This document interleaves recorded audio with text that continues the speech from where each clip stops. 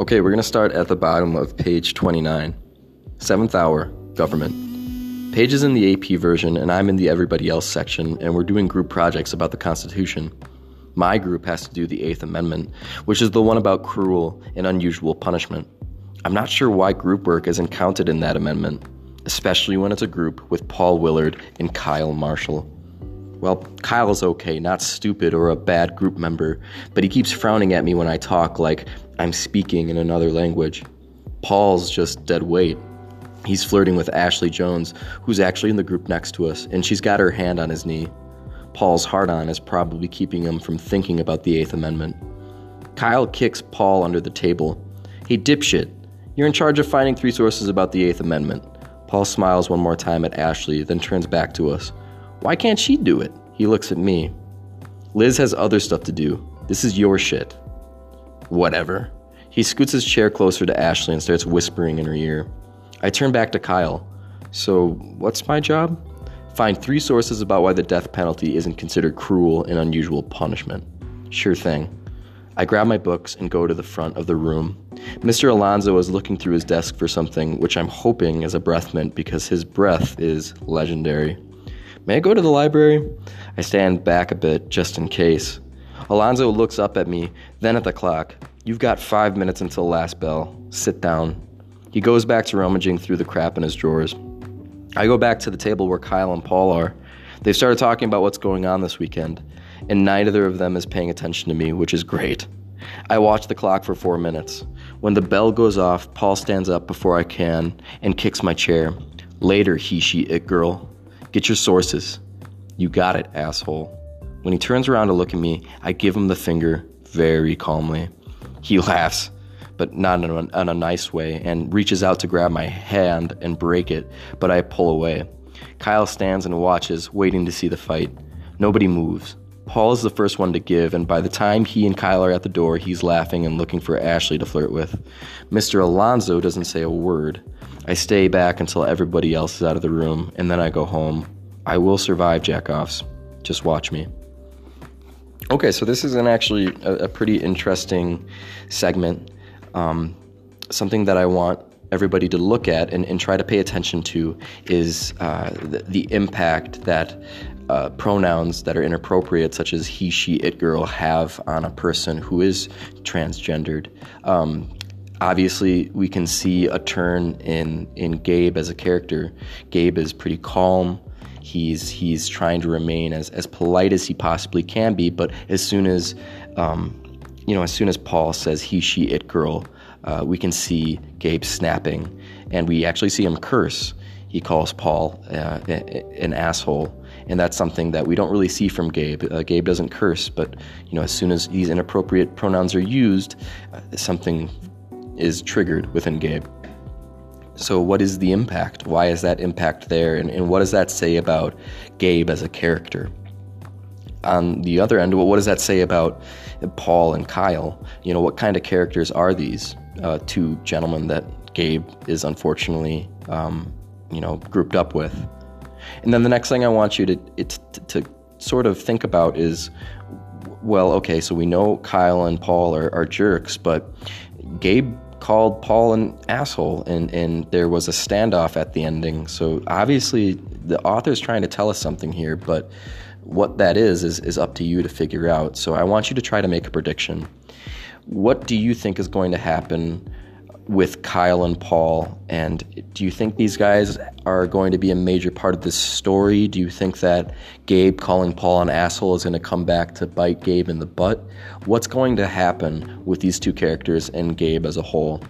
So just make some predictions. Are they going to just go about and not come back into the narrative in any way? Or are they going to do something extreme? Who knows? But that's up to you to find out.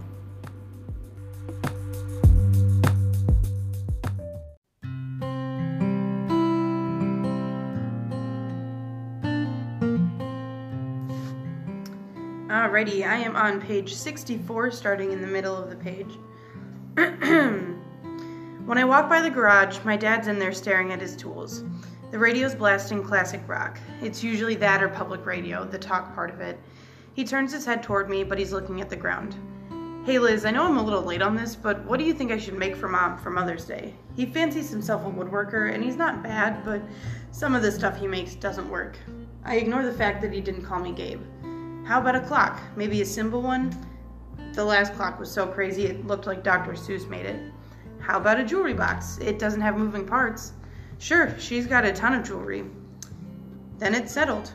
What were you doing over at John's? They don't know about my show, and I'm not going to tell them about the contest. Hanging out and talking music. Have you thought about a job? Not that it's bad to chat with John, but a job might be a better use of your time.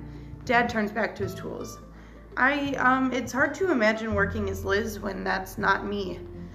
The storm clouds close over his face in an instant. Getting a job is the primary issue, not what your name is. You have no idea what the primary issue is. Whoops, but there it is. Elizabeth Mary Williams, you do not talk to your father like that. My mother is there all of a sudden and acting like I tried to murder him with a hammer. She goes over to my dad. Forget being nice. They're already permanently disappointed in me, so who cares? First of all, my name is Gabe, so get used to it. Gabriel Joseph. And my name matters because I'm a guy. Get it right. Dad slams down the piece of wood he's holding and glares at it.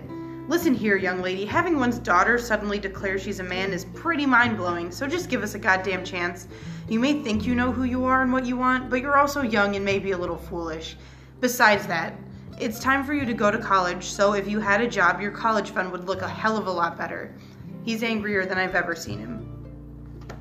So, what I want you guys to think about when reading this section is Gabe and his parents' relationship. Obviously, they, in this particular section, are not trying very hard to accept Gabe for who he is, to call him by his name and by the correct pronouns. So what I want you guys to do is to make a prediction about whether or not they ever get to a place where they can respect his pronouns and his name, and be comfortable with who he is. And then another thing I want you to think about is kind of, I want you to compare their reactions to him coming out, to him being a man, to John's reaction to him coming out, because at this point, John is very clearly trying to accept Gabe for who he is, or not accept, that's the wrong word, but he's trying to use the right pronouns, the right name. Every time he does screw that up on accident, he immediately corrects himself, whereas Gabe's parents just kind of gloss over the whole Gabe thing.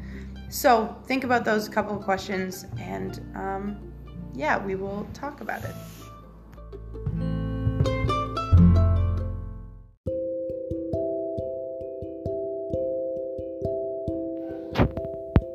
This is Amalia Hansen reading from page 164 of Beautiful Music for Ugly Children.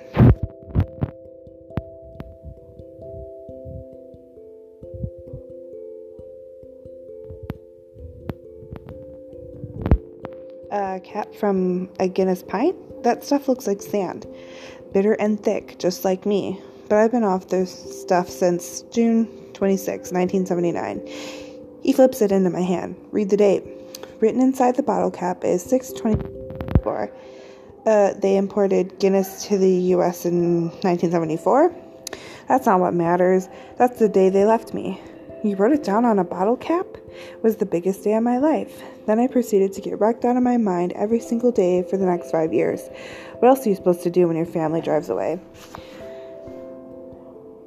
His voice is so quiet I can barely hear him. I have no idea what to say to that statement or to any of it. I'm sorry.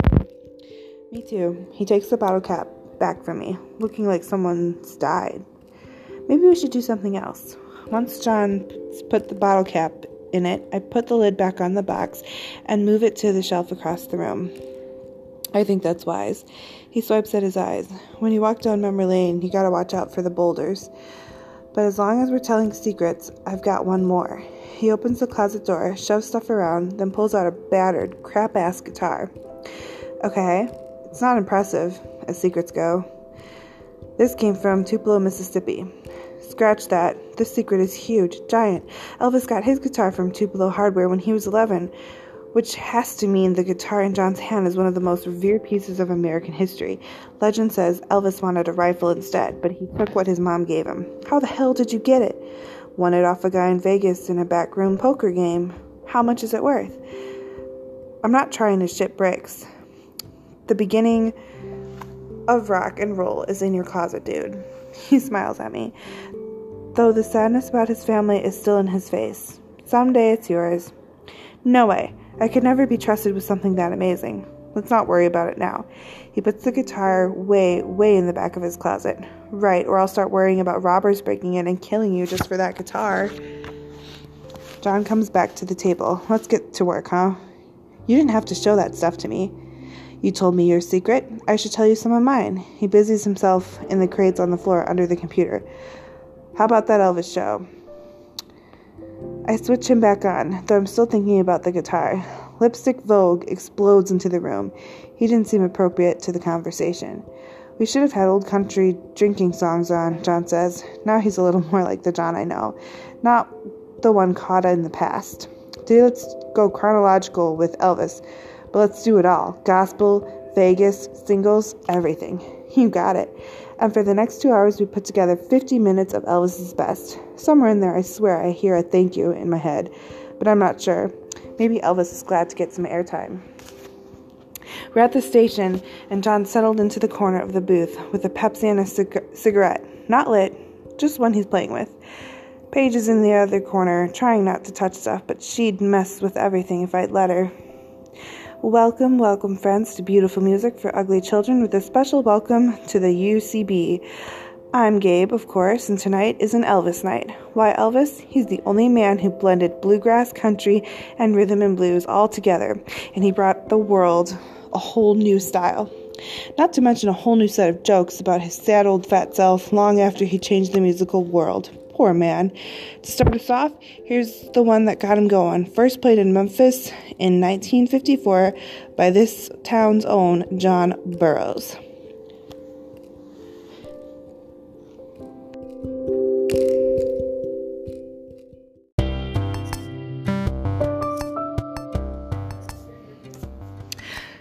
Gabe admires Elvis for fearlessly flowing between different genres of music, experimenting with his voice, identity, and overall beliefs about music and how it should sound. Elvis invented his own sound, and it couldn't be defined by anybody. In what ways is Elvis's musical accomplishments a precedent for the obstacles Gabe has to face in society that constantly wants to define the undefinable?